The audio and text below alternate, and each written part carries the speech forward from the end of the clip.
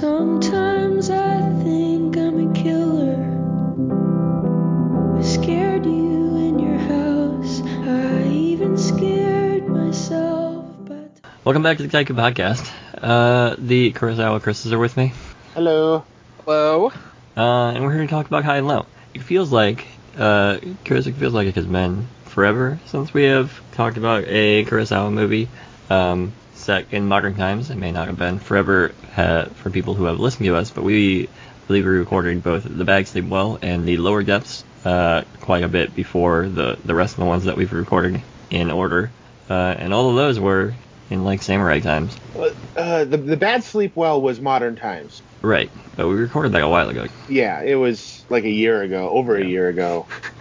I still lived in Colorado with my house and my family with me. So this is at least before May of last year that we did that movie. Oh man, yeah. So it feels like it's been a while since we've been with Kurosawa in modern times. High and Low. We're back in Tokyo? I don't know. We're back in modern day Japan. Chris, what is this movie about? The film is about Toshiro Mifune, a high-level executive at a shoe company. He's a good man in the face of evil capitalism. He makes good quality shoes meant to last because while hats may be worn atop a woman's head, shoes carry her entire weight, and therefore they must do a good job. But the other executives, they decide, fuck you. We want to make garbage for less money that we can still charge about the same for to make more profits. It's the tale as old as time, song as old as rhyme, Beauty and the Beast. And Mifune basically says they try to coax him into joining forces with them to kick out the founder and CEO of the company. They didn't really give really good reasons why. They just said he was stubborn. Mifune basically says, fuck you, because I'm going to make good shoes. I have pride in my work. And so he tells him to get the boot. He reveals his plan to his wife just like 10 minutes later, it feels like, in real time in the movie, that he has secretly been buying massive shares of stock in the company, and it will boost his total percentage to something like 54 or 56% of holdings in the entire company. So he kind of knew that this was coming. He's going to double back on them and kick all of those guys out so that he can run the company the way that he feels should be run. Immediately after he kicks these people out, he gets a phone call and says, "We've kidnapped your son. You need to pay us 30 million yen or we're going to kill him." The timing is very conspicuous because all of these events just occurred, and we learn that the final stock buyout that he's planning on making, that he just finalized right before the ransom phone call, is for 50 million yen, and he's about to send his secretary off to Osaka to deliver the money and finish buying the stocks when he realizes, oh shit, I need to spend 30 of this. Turns out his son wasn't kidnapped. It was the chauffeurs, in a classic case of mistaken identity. And what progresses next is what some people, if you hear the basic story, the basic plot, a lot of people would think it is your basic Ransom movie. A lot of people think back to Ransom, the not so great Mel Gibson film from the late 90s. And any other movie where somebody gets kidnapped and they have to have a ransom. It follows a lot of the same ideas at first. Don't call the cops. Well, I called the cops. We're going to play along with your little game, and we're going to pretend we're going to give you the money, but the cops are sneaking around, and, we make the drop, and, now we're going to get in, and we're going to arrest the guy.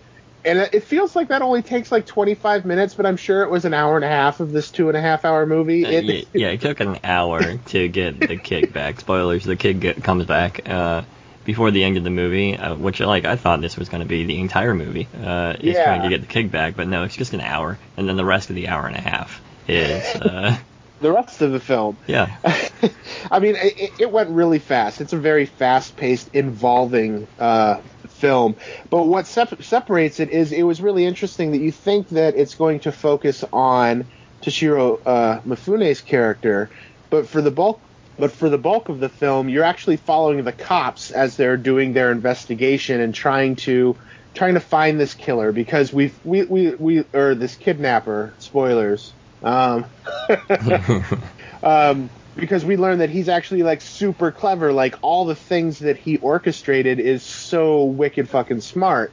It's the kind of really, really interesting crime caper suspense thriller stuff that we normally associate with Alfred Hitchcock. And, you know, of course I'm going to throw that name out because if you look up this movie, about anyone else who has written an iota about the movie has, compared it to Hitchcock.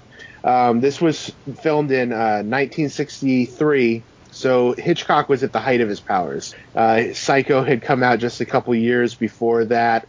You're basically in Hitchcock's biggest run of films at this point. The Birds came out a year after High and Low.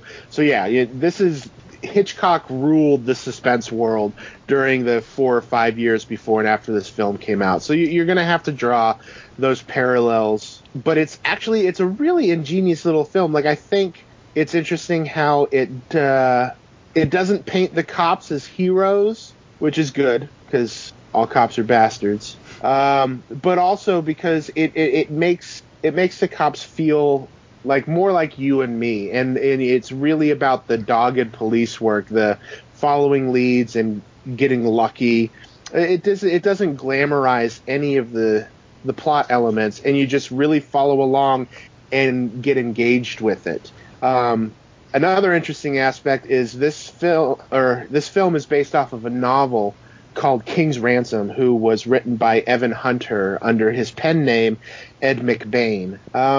I don't know who out there is listening that knows the name Ed McBain. I certainly didn't know it before looking up on this movie, but he's a very prolific and popular crime novelist in the 40s and 50s.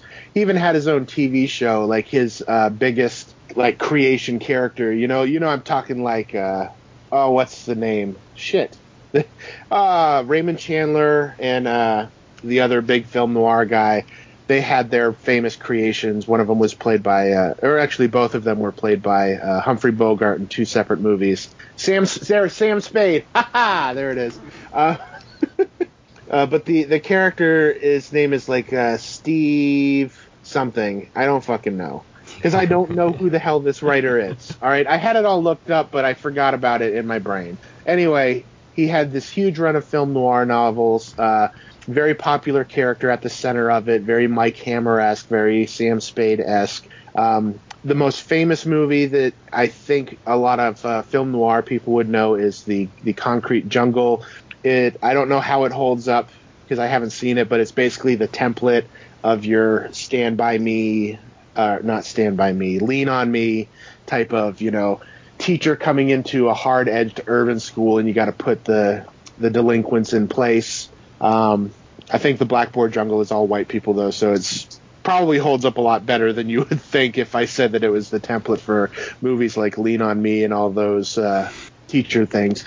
But also, sorry, long-winded, getting to the point, this motherfucker also wrote Alfred Hitchcock's The Birds. So there's even a direct Hitchcock link in there. Okay, I'm sorry. Finally getting around to it. Finally getting around to it. If only I could have remembered that stupid character's name, I wouldn't have spun off in circles. Like it ruined my whole mojo. I really like this movie. As I was saying earlier, I thought it would be a kidnapping caper from the beginning to the end, but it was not. It only took an hour, and then it was a hunt for the kidnapper / killer, as Chris said, for an hour and a half, and that was incredibly thrilling. Throughout the whole movie, it just seemed like every cliche about these types of movies where it's like, no, you don't go to the payphone near your apartment because then you'll know. Like, it feels like it came from this movie and movies like this one.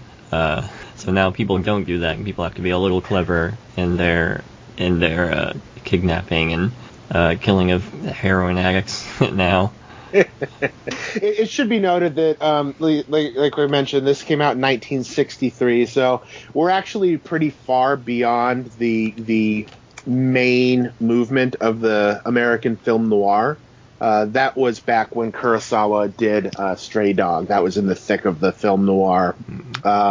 So I'm no film noir expert, but it would be pretty interesting to find out from any film noir experts how many of these tropes existed previous to this film, and what maybe if there were some kind of subversions, or if writers afterwards were like, guys, we got to do better than using the payphone outside your house. Even though it's used in this film, it's so smart.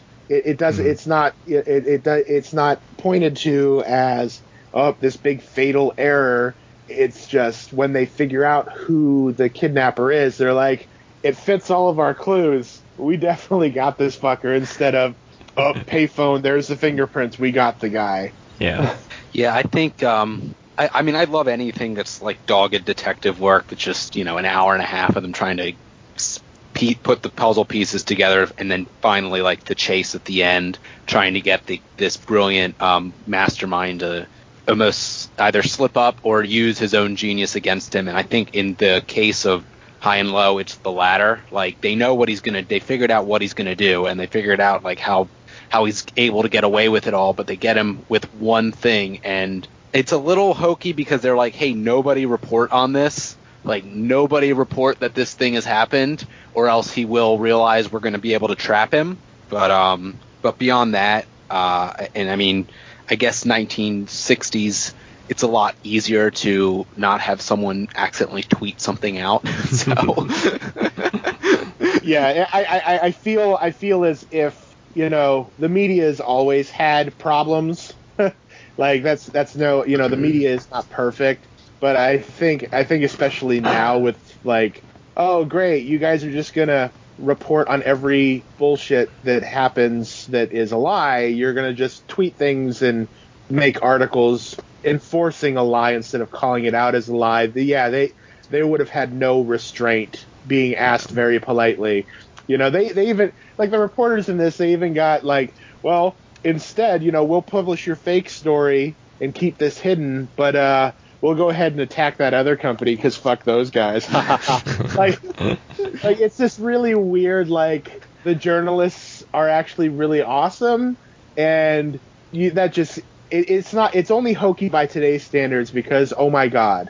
Yes, oh my god. I mean, if it was set today, like, there would literally be the next door neighbor would be like, hey, there's something going on next door to my house. What is it? The news would all swarm on the house like within 5 minutes, but they were able to keep it under wraps. I thought so early in the movie, Toshiro Mifune, or Gondo's wife, Mrs. Gondo, played by Kyoko Kagawa, by the way, who is one of the legendary actresses of Japan. She says basically in the quote in the subtitles was, success isn't worth losing your humanity. And so I feel that's like right when he kind of explains what his plan is. Like, I'm going to stab these guys in the back. I'm going to seize control of this company for myself. I've leveraged every single thing we have in order to do this, and it will all pay off. And then he has to basically have this dilemma of, well, initially it's his son, and he's like, okay, yeah, whatever. I will go bankrupt to save my son. And then it's the chauffeur's son. And he's like, well, the chauffeur doesn't have money to pay the ransom, so obviously the kidnapper's going to go, whoops, I'll give you the kid back, my bad. And obviously the chauffeur is like, well, I'll still force you to pay this ransom because now you're in a massive dilemma. Either everyone's going to hate you, and you'll have control of the company and the company will sink, or you will lose everything and you'll pay the ransom and do the right thing. And he decides, of course, to do the right thing. But I think it's the way it's portrayed is really well done. There's a scene when I think it's the morning after the kidnapping plot's revealed, and he's got to debate what to do. And he's basically explaining, like how he doesn't feel like he should pay the ransom. And he's going over his entire, like, I guess, the devil on his shoulder and what the devil on his shoulder is telling him. And you can just see all these cops are like moving away from him as he's explaining it. He's moving throughout the room, and the cops are just backing up. Like, this guy is it just like gives you a visual of, oh, this guy's, this is the bad Gondo speaking, and then they're all closer to him and clustered together when he actually is like, okay, I'll pay the ransom. Let's figure out how to make this work so we can catch the kidnapper and at least get the kidnapper arrested. And so, and I mentioned this before we went on the air with you guys, but I paused this movie a couple times. I pause movies a lot. Every time I paused, I like sat back down and it was like looking at a painting. It's just, the Kurosawa is so brilliant with the way every single scene was framed, the way every character was placed on the screen. I mean, what more can you say? I mean, he could take the most boring, mundane plot ever, and you would at least have an absolute joy watching the way he sets every scene up and the way the way everything is laid out. It's just brilliant. Yeah. Well, hell, it was like the first 45 minutes or so, like we never left Kingo's living room. Yeah, I genuinely was like, at about the 40-minute mark, I was like, oh, is this just a conceptual movie where he films the entire thing in this room? Because when I see it's a detective movie, I'm like, no, I'm not reading the plot summary. Because I do like the element of surprise in police and the detective dramas. I did like that. I mean, as soon as we leave the house, we basically get introduced to who the kidnapper is. Like, we don't know it's definitely that person right away, but it's laid out that, oh yeah, this guy's probably attached to the crime based on the way he's kind of researching what's going on with the investigation. Yeah, but even though we see it, even if you see his face, we have no clue who he is. So I think that's one thing that, like, a lot of movies, like, oh, we must conceal who the person is. But this is like super, super smart in that, like, we see him and we're like, okay, so that's the killer. Okay, cool. But you still don't know who he is. You know nothing about them. And so it never detracts from any of the mystery. I'm sorry, Corey, but Twin Peaks is a great example of this, because we essentially find out who the killer was really, really early in the series, especially if you watch the European version of the pilot. They added an extra, like, 30 minutes to the pilot episode and released it in Europe as a movie, just in case the series didn't get picked up. And so you know immediately who the killer is of Laura Palmer. But then, as the series goes on, it begins to obfuscate, and it begins to introduce the supernatural, and it begins to introduce these ideas about internal personalities and the dualities of people, that all of a sudden you're like, okay, so this is the killer, but now you have no idea who the killer is, even though you learned it really early on. It's just, I think that's extraordinarily good writing. But I had to bring up Twin Peaks. I sat back, started reading Twitter while you talked. Why are you such a jerk? No, I agree.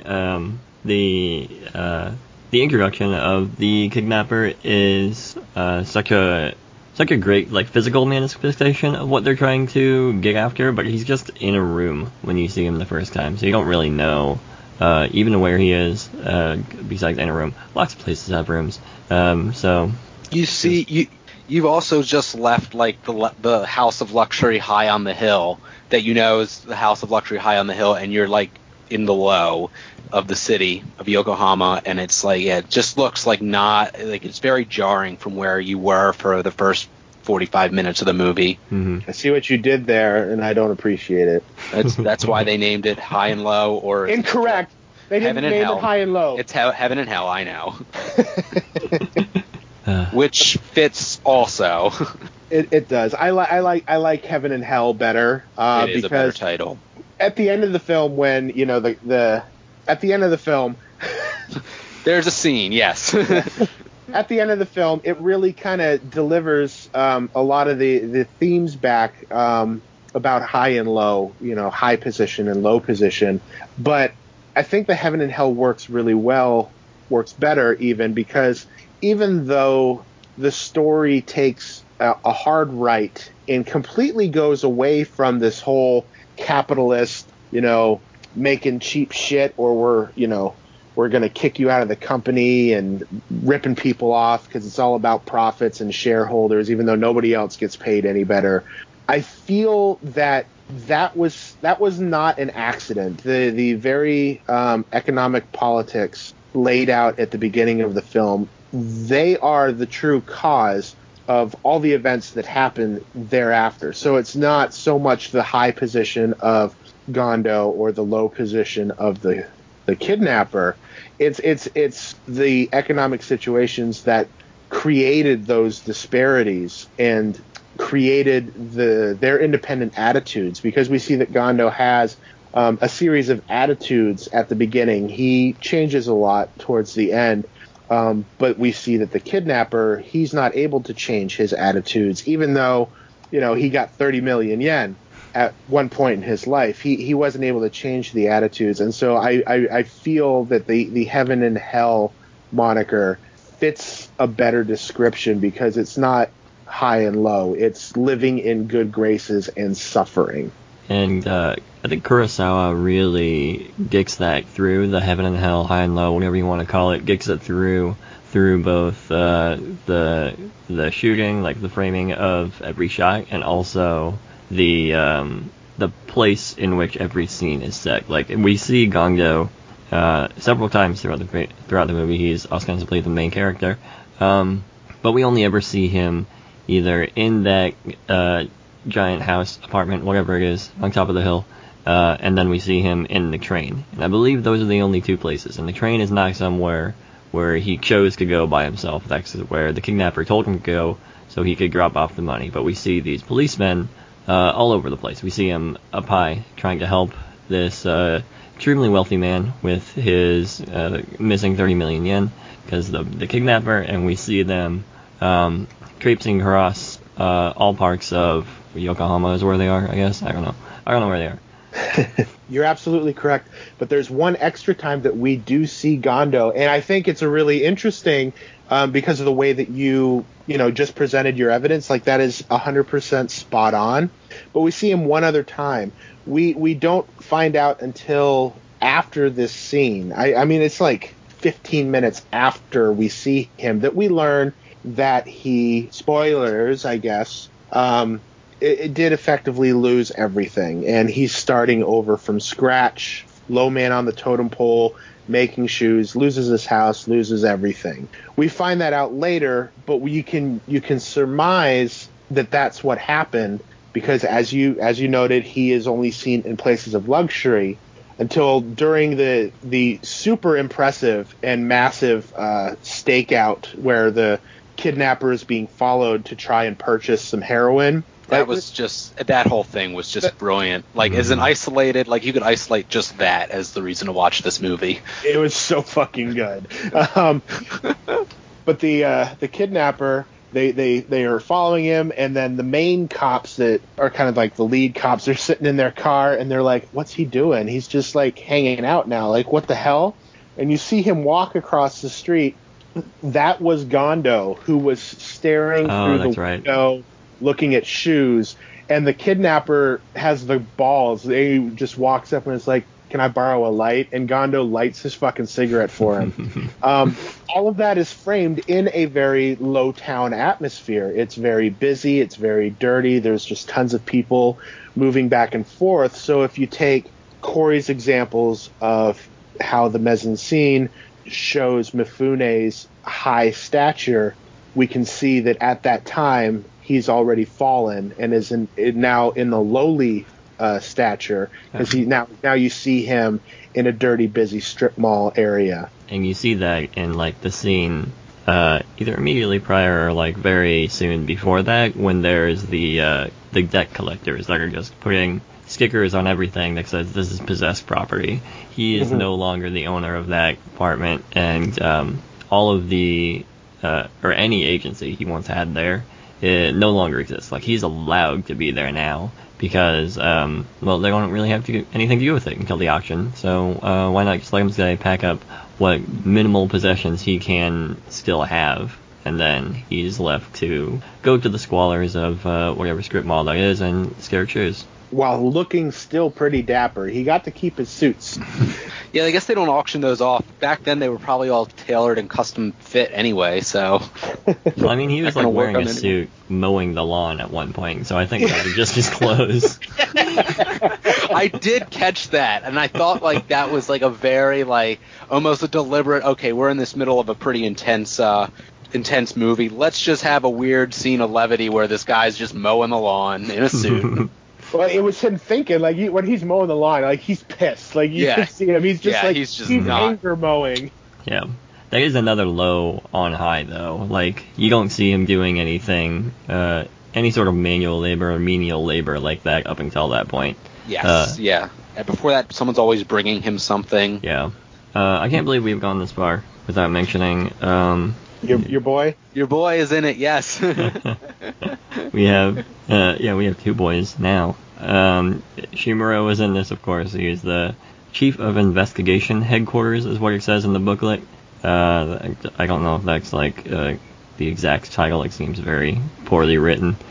I think that's what it says in the actual credits too. Okay. Let me find him real quick. Chief of Investigation Section. So literally, like, he's the boss of the boss. He has like one line in the movie. Yeah. He just sits there while all the cops give their reports and follow the investigation. He's basically, instead of asking dude to give me a report by end of day, he just sits in on the meetings like a good boss. He's living a good retirement. Every scene he's in is filmed in that exact same spot, isn't it? Like, I think so. Yeah. Yeah, and the other one... he's not doing any of the chasing. Yeah. And the other one, of course, is the newcomer, Tatsuya Nakagai, who was in Yojimbo and Zanjuro. He is the inspector, the lead inspector on Mifune's case, and seeing them together is now something I look forward to, as I look forward to the Mifune-Shimura pairing. He's great, too. I really did like the cops, and I think it was pretty great that... So he may be like the lead investigator, but he's not actually the lead investigator. There's one guy who's technically above him that just hangs out there all the time, and they just call him Basun, like in every anime that I've ever seen. Yeah, he's got like Chief Detective Taguchi, but everybody just calls him Basun. Yeah, this is where it comes from.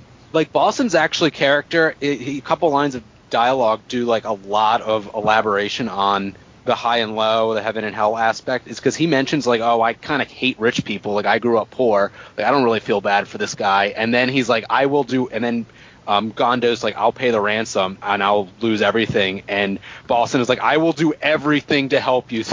Like, we will take out this kidnapper.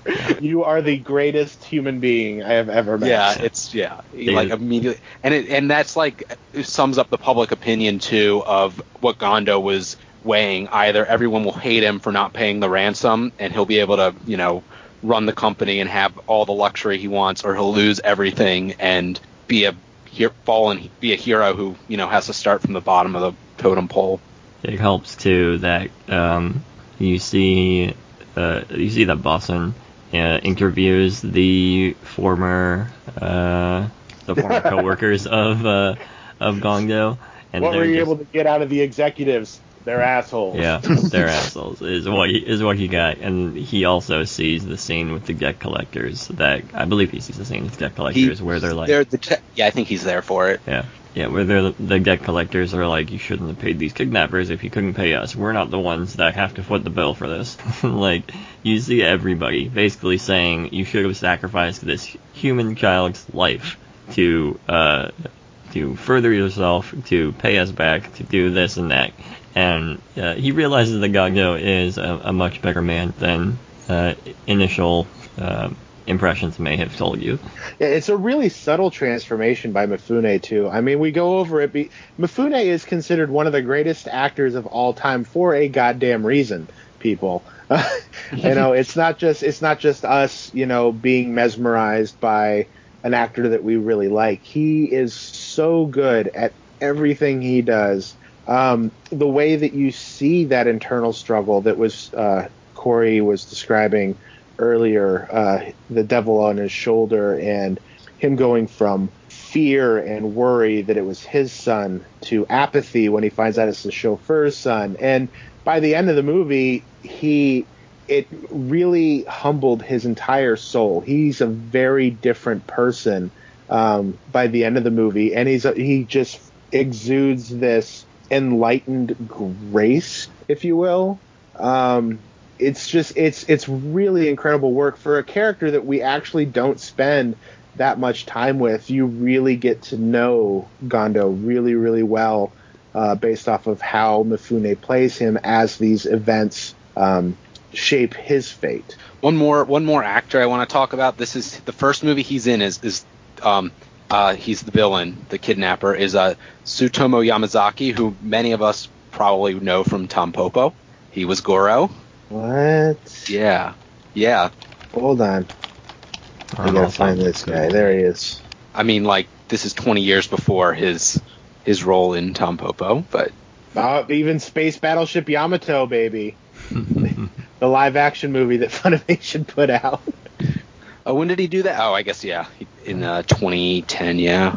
Ooh, Takashi Miike's Blade of the Immortal.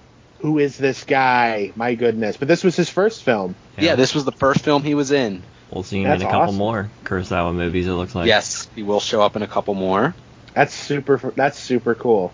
Damn. Kurosawa had a knack. There's a fair amount. We've talked about a couple of the of actors, I think, who've like made their first or second appearance, or at least first, like, you know, somewhat significant role in a Kurosawa movie. Like, he found talented actors for his movies, because I mean, everybody, of course, at this point wants to be in them. So like, he has to know which ones are actually gonna, I think, do the best work, and he's found that a lot.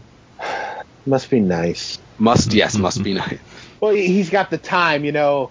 Everybody wants to work with him, so he gets to go through all those auditions and find just the right person. He doesn't have someone fall out 3 days before shooting, and you have to replace somebody 2 days before shooting, and you think that it's going to turn out okay, and it turns out fucking awful. So you're just going to edit together your piece of junk and hope and do your best. True life. I did want to mention, like, that last scene. Mifune is requested to go to the prison to see the kidnapper. He didn't want to be read any last rites by anybody because he doesn't want to be prayed for. He either didn't like believe in hell, or he didn't care that he was going there or was going to die. And that scene between Mifune and the kidnapper is just brilliant. You finally get to, these are the first words the kidnapper says, you finally get to get some sort of inkling into what is in his head, and as far as I could garner, it was like absolutely nothing. He was just angry at the rich. Well, he spares us the sob stories, so there's more tragedy in his past, but he's like, you want me to tell you my woes? Fuck you.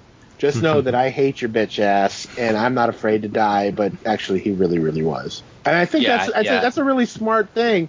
You know, like, we've mentioned it a few times. This is such an incredibly well-written script. I think I read a thing that there was actually a lot more dialogue during that final scene, but Kurosawa just said, "Fuck it, we're not going to do it," which works because you watch it and you're like, okay, so here's this vague idea about why this guy did all of it, but then you're like, it's another thing. If you were to make this movie today, the internet would be ablaze about, they didn't explain everything because I'm so fucking stupid. I need it all spelled out for me. Why did he do it?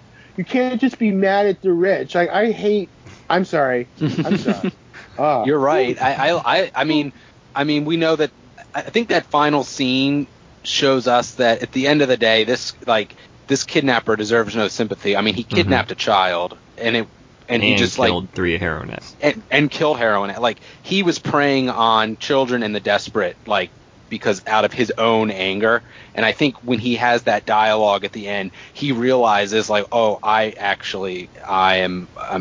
fucked up. I am a terrible person. And that's like the last we see. That's like the end of the movie, is him just, I think, coming to grips with everything he did. The fact that he's going to die. The world will always hate him. And you see both the literal and figurative curtain call there as as a metal curtain drops between Kurosawa and the kidnapper as the police take him away. And I mean, you get just enough information to understand that it was the stresses of economic disparity that pushed him here, but you don't get all of his woes and pity, every small trauma, to try to excuse his actions. It's like, yes, the economic disparity is bad.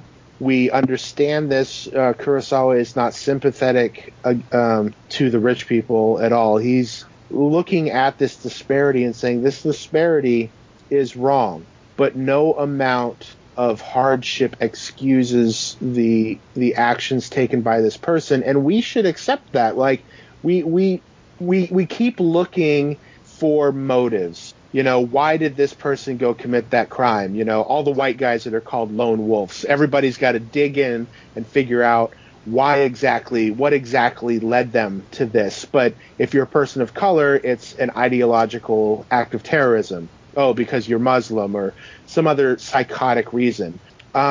We are obsessed with people that we identify with trying to understand every minute detail when it doesn't have to be, this very specific instance is what led him to that. No, the situations play a bigger role in our personal motives than individual incidents. And this movie very smartly understands that and plays with that to illustrate to us, we don't need to know what the trigger was. We are supposed to be mad at the system. We do not have sympathy for the criminal because he did heinous things, but we need to be mad at the system that created the environment that allowed whatever incidents that occurred to him to happen. And I love that. I think that's super smart. This is also a time in Japan, 1963 is a time in Japan in which American occupation is ramping down a little bit, so there's not those people everywhere. In the movie, you still see them. There's a presence of clearly non-Japanese people in one of the scenes who appear to be like military people. And there is also some sort of recession going on, I believe. So even though he is this doctor, he's presumably going to make a good living for himself after he stops being an intern. He is living in like this studio apartment, and he sees the luxury that he could have but doesn't have every single day as he stares outside of his window into Gondo's apartment. Yeah, a fucking medical intern, and that's another thing. Like, they struggle with that in the film a little bit too. Why the hell would a medical what? None of it makes sense because it's not people in it or incidents. It's situations. Even though he's going to do better for himself in just a couple of years, he's already been beaten and rubbed down by that point. It's crazy. Like, because we see it all the time. You're like, he had such a good future ahead of him. Why would they do that? Again, we ask for these. It has to be an incident, but it's not. I thought the whole aspect of him being a medical intern, like, because usually you're thinking this guy's downtrodden, but I mean, if he's in medical school and he's going to be a doctor, I mean, if he's doing poorly now, he won't be doing poorly much longer. Why go ahead and do this? It was, and we don't know why. We just know that he was filled with anger and hatred, and I think that is enough.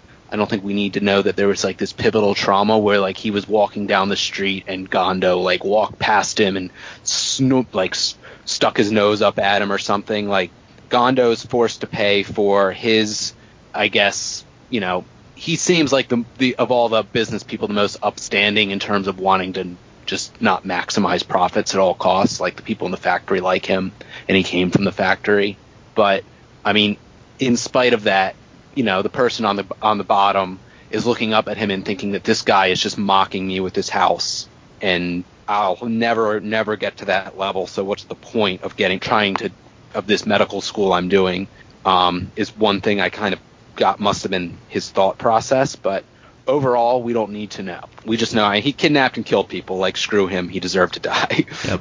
Basically, what we're saying is this movie is really, really good, and I love movies that generate this kind of discussion. You know, they give you things to think about that are completely, you know, extra textual. You know, there's stuff that's talked about and shown in the film that inform interpretation, but we're just running off of it and seeing how other things in our lives, in the world around us, you know, 55 years later, it's such a good fucking movie, guys. Yeah, I mean, if I've learned anything about Kurosawa watching however many movies we've watched so far, it's that I could watch Kurosawa do detective stories, cop stories in modern times forever and be completely fine with that. I know we have more samurai movies coming up with, I believe, Redbeard was one, Kagemusha, Ran, whatever else. Well, Redbeard's not a samurai film, but it takes place in those times. Well, that's something I'll learn when I watch Redbeard. It's a medical drama. But, yeah, Kurosawa can clearly make these types of thriller movies or buddy cop movies like Stray Dog, and I want to watch all of them, or more of them, I should say. Which is why we're doing this podcast. We are watching all of them. Yeah. But no, it's good. Like I watched this movie and it gets you in this mood for more mysteries, more crime mysteries, which is a genre of film I've always super loved. But at the same time, I don't want to leap into it and grab something off my shelf because it's probably not going to be as good. I mean, I have Out of the Past over here I haven't watched, which I hear is excellent, so you know, maybe I'll go there, but you know, who knows. All right. Anyone have anything else to say on this film before we close this out?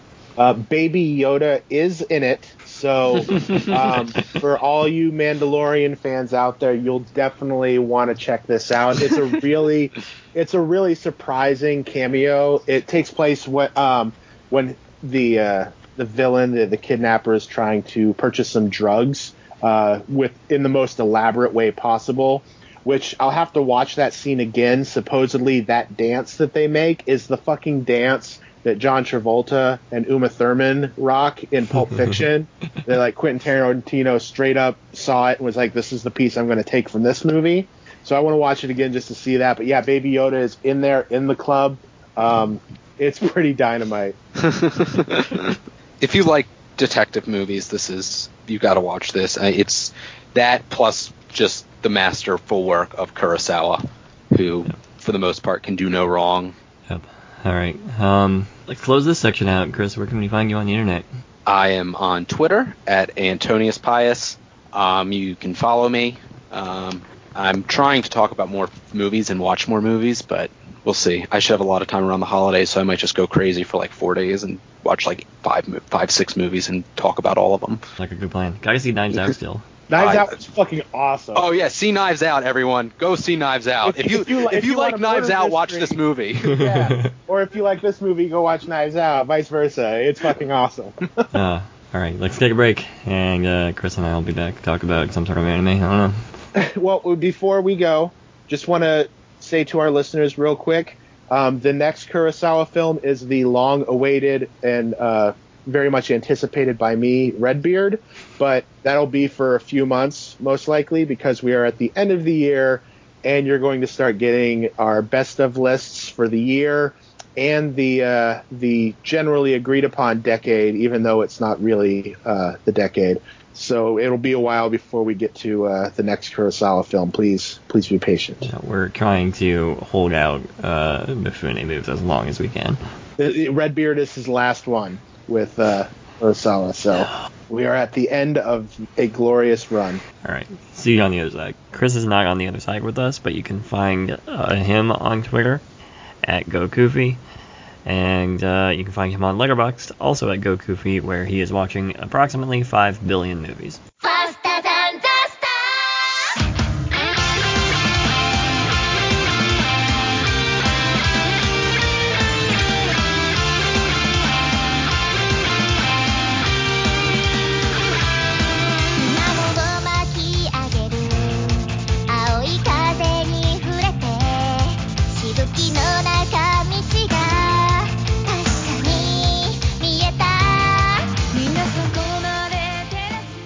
We are back, and Ink has joined us. Hi, everybody. and we're here to talk about Kangagawa Jet Girls. It's an anime. Ink, would you like to break it down, or shall I? Let me take a stab at summarizing this very complex sports anime, in which a small town girl goes to Tokyo and really wants to race jet skis because her mother is this like really awesome jet ski, or was, sorry, she's dead now. She was a really famous jet ski racer, really, really awesome, won all the races, had all the fame, had the daughter. Daughter didn't have the mother because, like, she died. But, you know, daughter's following in mother's footsteps, wants to get into a school with a club that has jet ski racing, but oh no, jet ski club doesn't really exist at that school anymore because of lack of interest, kind of like our interest in this anime.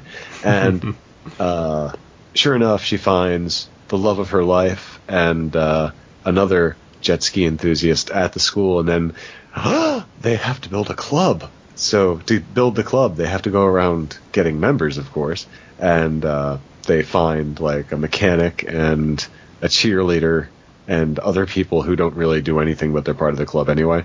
And that's really the whole thing.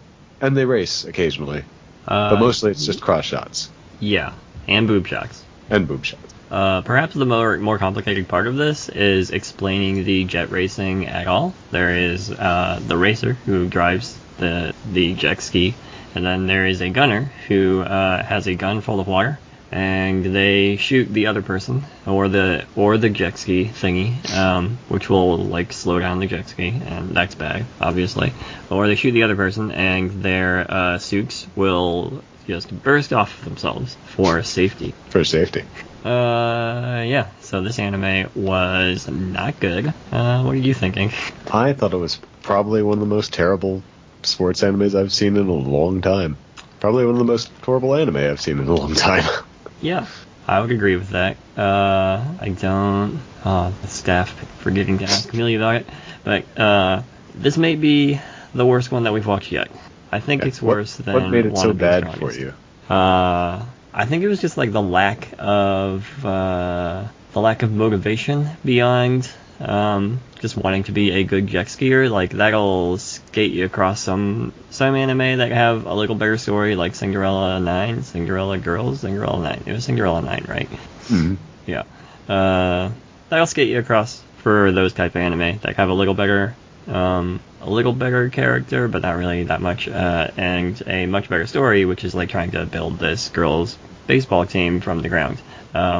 Even like Want to Be the Strongest in the World, which is the second worst thing that we've ever talked about, has a push to it. This idol who wants to prove that she can be a professional wrestler for some reason. And that's much better than wanting to create a jet ski club because her mom, who is dead for some reason, I don't think we ever learned the reason. I hope this gets to season 2 just so we can learn how the mother died, and I hope it's by jet ski racing. Yeah, so she wants to create it because her mom died, or because her mom was one, and she is dead, which is not really a relevant plot point. Nope. Besides that, that's kind of sad. Like, you want your parents to be around, right? Well, the whole thing is she's looking for her mother in the girl that she meets. What the hell is her name? Misa? Misa, yeah. Yeah, she's looking for her mom in Misa. That's why they fall in love. Because this is also a really trashy Yuri anime, too. Yeah, all of the pairs seem to be in some sort of love. Especially, now they don't have any descriptions for them, so I have no idea which one it is. But in like the third episode or something, you just see these two girls sitting in a dressing room in their bra and panties, and like gradually as they cut away from them to the race and then cut back to them, they are like closer and closer, eventually sitting, one of them sitting in the other's lap. It's just, that's the kind of anime this is. Is that the idol pop duo? I think it's them, yeah. Yeah. They turned out to Hell's be all Kitchen. right. Hell's Kitchen, yeah. They do like the love sign, like the fusion dance, but the love sign. Mr. Pop idol enthusiast. Yep, that's me. I really don't know how to make this longer than it already is. This podcast is because like the show was so insubstantial. It felt in every episode that nothing was happening and nothing would be pushed forward. And by the end, spoilers, they win whatever thing they're trying to race in, like the big thing. And I think that's a big race, but it doesn't really feel like a good payoff because they're newbies and like they just happen to win this because they're better.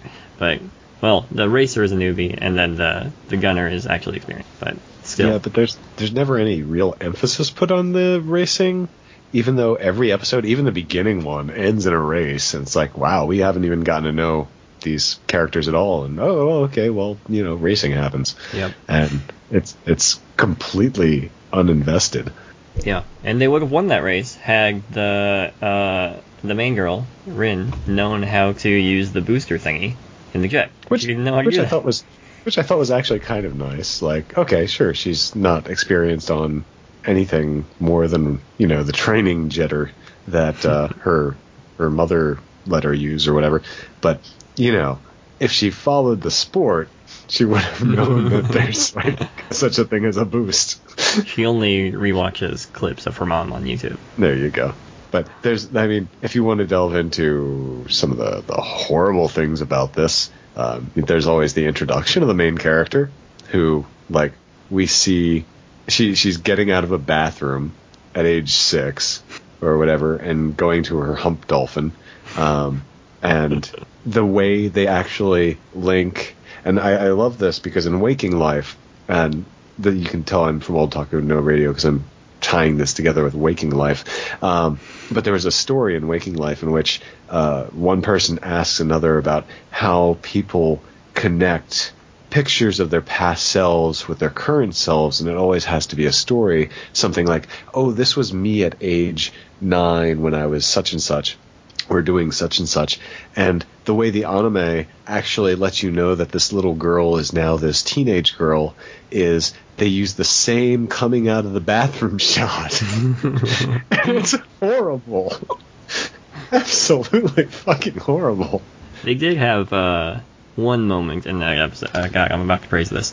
They did have one moment in that episode that was actually pretty good for establishing how like airheaded Rin is, and she like goes to the bathroom, washes her hands, and then she just walks out without turning off the water. And then the gag in the background, he's like, "You left the water on again."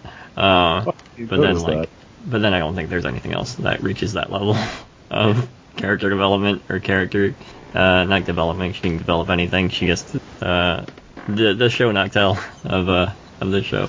Well, that's kind of the problem. Like, it will do stuff and then never do anything with that stuff. Like, there's the exception to that. There's actually a good little bit of foreshadowing when you first see Misa's room, and she's sleeping in the lower bunk, but the top bunk is totally empty and doesn't have like any sheeting or anything. So it's obviously the place where Rin is going to be. But it's just visual foreshadowing, and it was like, oh hey, this is actually pretty nice. But when Misa's training on that like indoor ride along VR jet ski, they really established the fact that she has this sort of photographic memory because she's evidently been down the river and she's comparing her memory to the VR depiction, and she's thrown off because it's not exactly right. And I loved that. And then they never really do anything with it. It's like, okay, well, she's disappointed with the VR. Oh well. It was just a wasted bit of, built up momentum. Yeah. There's a lot of wasted bits in here. She also likes. Did you mention? I like completely zoned out because I didn't want to learn anything about this series that I didn't already know. Like, did you mention 3 seconds ago when I wasn't listening apparently how she smelled Misa and she's like, oh yes, the bag smells like you. Yeah. What? I mean, it goes pretty hard in on that. Like, we're just going to be up front and more intimate than you want, and that's pretty much a summarization of this show to its viewers. Yeah. Because this was simulcast on High Dive, and they did for the first week, you could watch it in the uncensored version. Ooh. And afterwards, you could only watch it with the censored version. And because I just wanted to see how awful this could get. I watched the uncensored version. Oh god, is it awful? It's a lot of anime titty, but there's also a lot of like just really uncomfortably close crotch shots. Yeah, there's some weird censoring too. I mean, like, of course they have some weird shots to begin with because they have to censor things at all. But like when her this is going to be a very weird sentence. Everything is going to be a very weird sentence with this show. But when Misa gets shot and her pants go off.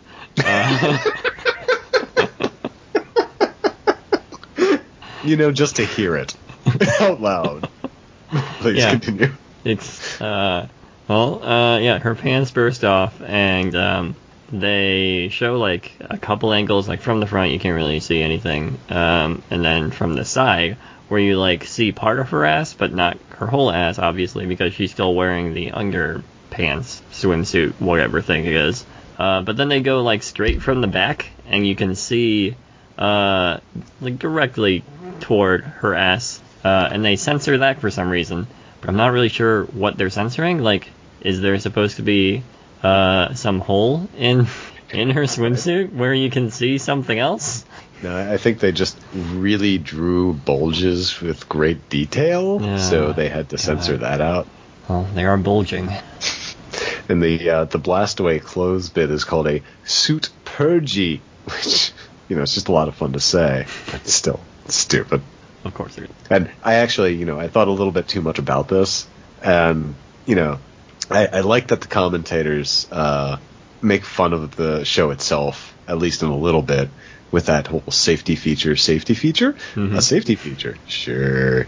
But, okay, the guns have limited ammo, which is a facet of the racing itself that I liked. Like, that's a good, like, check and balance sort of thing, because, they give a little more thought to the guns in this show than they do the characters, because they have, the larger the gun, the more ammo it uses, and the less ammunition you have. So you have to kind of use it wisely and sort of with a little bit of creativity to be able to use it effectively. But you have to ask yourself, if you shoot the opponent's vehicle to a point where it will shut down, and the vehicles have different, like, soft spots, so shooting it in one place registers a little more harshly than others. How does that really translate to shooting the other person in their suit? It's like, there's really no reason, right? It's just fan service. Unless you think, okay, well, they're doing it to throw their rival's modesty off balance. And then it kind of makes sense. But I don't want this to make sense. Yeah, does it make sense, though? There is actually a lot of God, I'm going to praise it again. There is actually a lot of creativity with the jet racing itself. As you mentioned, the guns have limited ammunition. They have like obstacles that they have to go through, of course, and they have so it's not just a straightaway. They also have to go 180 around a turn, which requires some skill and strategy. So like the jet racing and the guns and the jet ski design is the most creative part about all of this. And there's a game coming in Japan, or it came out in Japan 13 days ago on January 16th. Next, if you want to get your jet racing in, I assume that's where you get it in, or maybe it's just a dating sim. I have no idea. I hadn't thought about it if it would be a dating sim or not, but I did think, like, I would actually play this game because it would be a lot more tense than the show. Yeah, and you know what I would like? I would like the jet racing, though, with, like, literally any other character designs. Yeah, like, I do like the fact that they do, like, sort of a wide range of body types, sort of. Not a wide range of body boobs. No, it's all top heavy. But, you have the maid who's, unfortunately body shamed throughout most of this entire run. But, she seems to be enjoying herself. It's just her partner that's a, horrible, oppressive force. Yeah. And the OVA goes, and it's just, like, disturbing how much she is being abused. Yeah, and I'm looking at the promotional art on Wikipedia, and she has like giant, but like this can't exist, right? Controlled in the lab. They do take quite care with their Gynax boob animation, though. Yeah, there's a lot of moments where you just focus for needless seconds on bouncing anime titty. Yep. And the ass undulations. Oh yes, Like, of course. There's I mean, I don't think anybody's really using all that ass control when you're, on a jet ski, but to be honest, I've never jet skied, so I don't know what I look from behind if I would too. Yep. I don't know. There's only one way to find out. Come watch me jet ski. After Corey. you Keijo. I was supposed to Keijo. I was supposed to Keijo with Vinny, and we did not, and I'm so sad about that. Yeah, Vinny, step up your game. But the other thing is, like, during the races, like, even though you said, there are aspects that come into play as far as tension goes during the race. Aspects. Power, turning radius, acceleration, top speed, all that sort of stuff, boost, length and duration, whatever.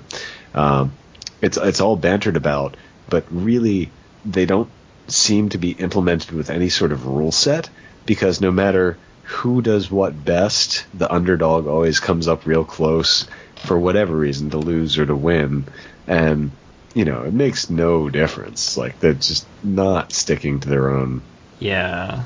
Yeah. I mean, there can be an argument made that, like, the floor of the worst jet racer is much higher than maybe any other sport, and the ceiling is much lower than maybe any other sport. So they're all going to be this close, but no, I'm not. Yeah, no matter how self-deprecating the series tries to be, and it's evident that they're trying to. It's the way, like, sort of like Birdemic 2. Was there a Birdemic 2? What is Birdemic 1? Oh, Birdemic 1 is great. It was just this. But anyway, sorry, I'll say Sharknado. Because Sharknado was a horrible movie that was made to be horrible, as opposed to, like, Birdemic, which was a movie that was someone's passion, and it just turned out horribly. And that's what Kandegawa Jet Girls is, because, they try to make fun of itself, but it just seems like they're trying to make fun of itself. Let's see. I'm looking up Birdemic, Shocking Terror, right now. Oh, I totally want you and Chris to watch Birdemic and podcast on it. Chris would probably love it. Yeah. It is considered one of the worst films of all time. There is a Birdemic 2, The Resurrection, and that gets considered even worse. See, I don't know if I agree with that, because I think Birdemic 1 was such a hit that they tried to continue on in the same bad manner with Birdemic 2, but I can't quite recall the awfulness that was the sequel, so I'll hold that opinion. Oh, here we go. So, this is a Birdemic podcast now. Dennis Harvey of Variety wrote, Wynn's partial self-awareness of his new movie's camp value only makes it an effortful, half-understood in-joke rather than the guilty, pleasurable, unintentional joke that was Birdemic Shocking Terror. See? Puts it so much better than I did. Just, you need a little time. You would have made it. So there other things to bring up. All the effort that the show puts into portraying the vehicle's performance dynamics, or the performance metrics, don't really matter, because the story is written around the character team conflicts. Yeah. But there's actually no real team conflicts, because everyone's just so buddy-buddy at the end. Yeah. Like, everyone's best friends. Even the idols, who were openly antagonistic at the beginning, are pretty best friendly by the end. Yeah. It was like, you don't even give us reasons to watch the races, because you've totally eliminated the tension from the races. Yep. It's just like, oh, who comes in first? Someone does. Yeah, one of the main characters. They're all main characters. One of the main characters.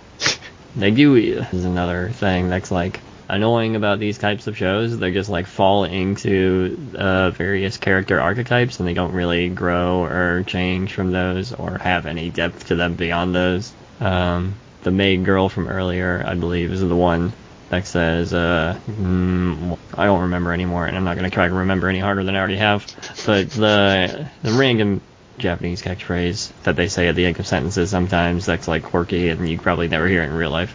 Those types of things. Yeah, like, no one changes at all. Yep. The only change comes in, I think, the OVA,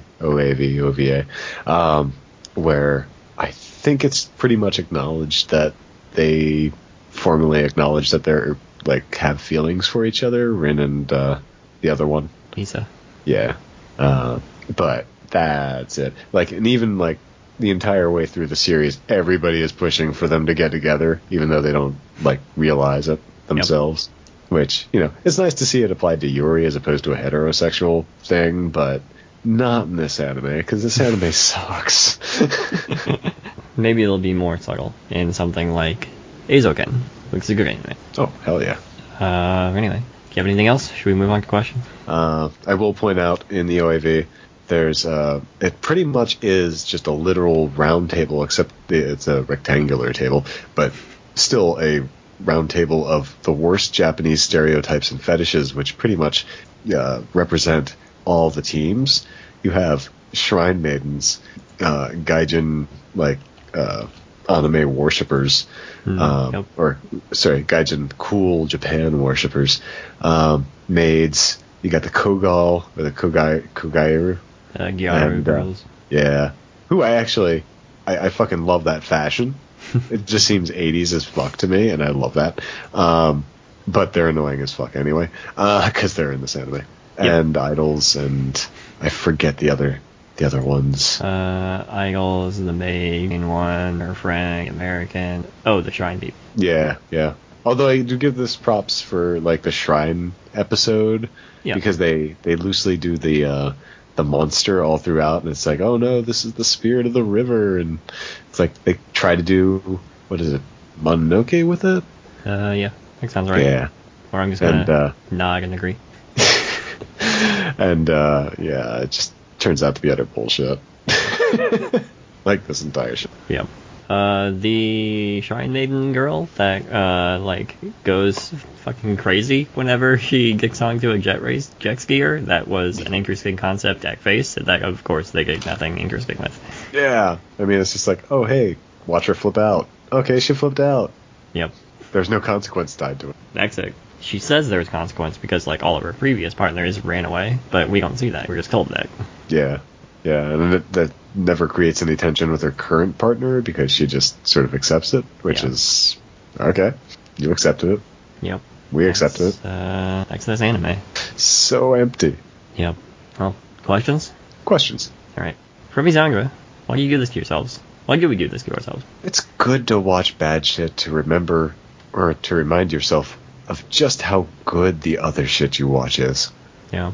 This is also a public service, I believe, so people will know how bad it is, and not just are aware of like its existence and how bad it was. And you think like reviewing bad anime takes a lot less time than reviewing good anime. So, you know, if you just want to listen to a kick-ass podcast but don't really have a lot of time, you tune into these episodes, and not only are you saving yourself time by avoiding watching what we watched to save you that time, but you only spend like 30 minutes listening to why you shouldn't watch it. Yep. And we're hopefully somewhat entertaining or funny in that time. And if we're not, then I apologize. We're still telling you how bad this is. On the front end of this is Kurosawa's High and Low, too, which is a great movie. I've not yet seen it. I've not done much Kurosawa, sadly. Well, listen to our podcast for everything up to High and Low. I was about to say, did no one else want to ask anything about Kanagawa Jet Girls? Yeah, I was rereading the tweet to make sure it wasn't, or it was or was not a question, so I could prepare myself in the future. So, from Enazel, E-N, Azel. Only made a few episodes in, all I could say it was very bad, but owing to the fact that it was a rugby show, but the commentators explaining the sport was usually pretty funny. And I agree, the commentators were typically good. Also agree. Yep. That was Kanagawa Jet Girls. Next time, Walkure Romance. Ooh, nice. You know what that one is? I've seen the title before. I actually watched a couple episodes of this back when I was watching like literally everything. It's not good. Oh. It's about horses. Oh, wait, is that horrible? Yeah. Okay, never mind. What do you think I was talking about? I don't know. But something else popped in my head, and yeah, no, I do remember that now. Are we actually going to do that? No, I don't want to do it. Come on, it could hurt so good. Could though. I mean, it's an adult visual novel adaptation. It is? Oh, God. Well, any last words on Kanagawa Jet Girls before we shut this thing down? Do not watch it. Yep. Don't. Have Just someone else blast your pants off with better effect and just, leave this anime behind. don't. Yeah. Watch the part where the girl's clothes go off the first time, and then the commentators say, for safety, and that's all you need. That really was the best part. It was the Yep. only effective use of self-deprecating humor. Yep. Alright, so let's close this thing out. Where can we find you on the internet? Head on over to animegamers.com. I co-host a podcast with Jared called Old Taku No Radio. We've got on Animegamers coming out. We just published our Best of the Year, and we're about to publish our Best of the Decade, even though the decade doesn't actually end till next year. But we're going along with the times. And check out old articles and features on fandompost.com and oldtakunoradio.com, oldtakunoradiomagazine.com. And check out the Chihaya Furu episode I did with Anime as Lit podcast. That was amazing times. And check out those other podcasts that you get on Chihaya Furu with Basil at AwesomeCast, and here on the Taiku podcast, where we actually talked about good anime once. Can I tell you, Jared is so butthurt. This is going to be in the end. It's going to be in the episode now. That I've talked about Chihaya Furu on every other podcast except for Old Talking to Radio. So I promised him we would talk about season 3, like exclusively. Also, go watch Chihaya Furu season 3 because it's airing now, and it's lovely. Can you also change Old Kaku no Radio to Wea Boomer Radio? Wea Boomer. Yeah. Nice. I saw that tweet earlier today, and then I just searched for it while you were talking. I found it again. Just for this. I appreciate the effort. Where was I? You can find me on Twitter, @CompassionateK. You can find this podcast on Twitter, @Taiku Podcast. It's TAIIKU. And you can find all of our episodes over at taikupodcast.com. Hopefully this one will be released soon and not cost me $5 jillion to get my day. Otherwise I'll have to re-record a high and low podcast. Thanks, Ike, for talking about bad anime. I know it was a good time sink for you. Oh, my pleasure.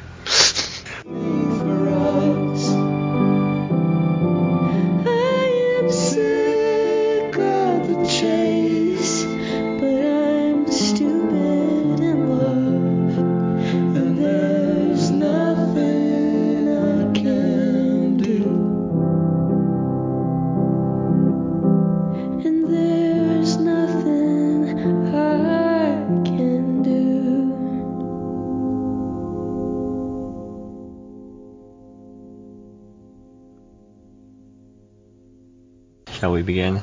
High and low. Oh, hold on. I didn't even have time to. Skype opened and you were like, "Hello, everybody." I didn't even have time to bring up my web pages. So one thing I think is really interesting is who wrote this movie. I did see that.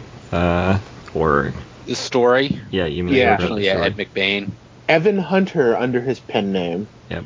And this guy also frickin' wrote Hitchcock's The Birds. I told Dana that. I'm like, you know Ed McBain? He can learn books, or at least way more books than I do. Yeah. And she was like, no. Or she's like, yes. And then I was like, oh, he wrote this, the book that this movie is based on. And she's like, Ed McMahon did that? I apparently did not pronunciate. Oh, you son of a bitch. I just got it when you said it back. We're gonna really make sure for you tonight.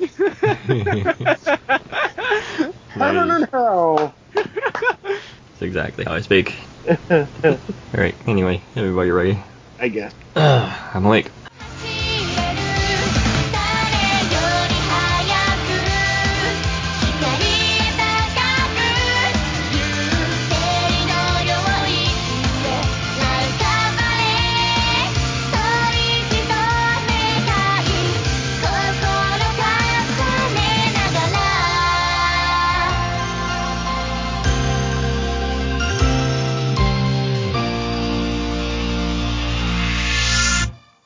'Hello. What's up, baby cakes? I don't need to be called that. Baby cakes. You're my baby Kate. Is this how you open up with Jared too? No. I'm gonna tell him that you're cheating on him. No. I mean, he knows. Oh, I see. It's that kind But of don't rub it relationship. in.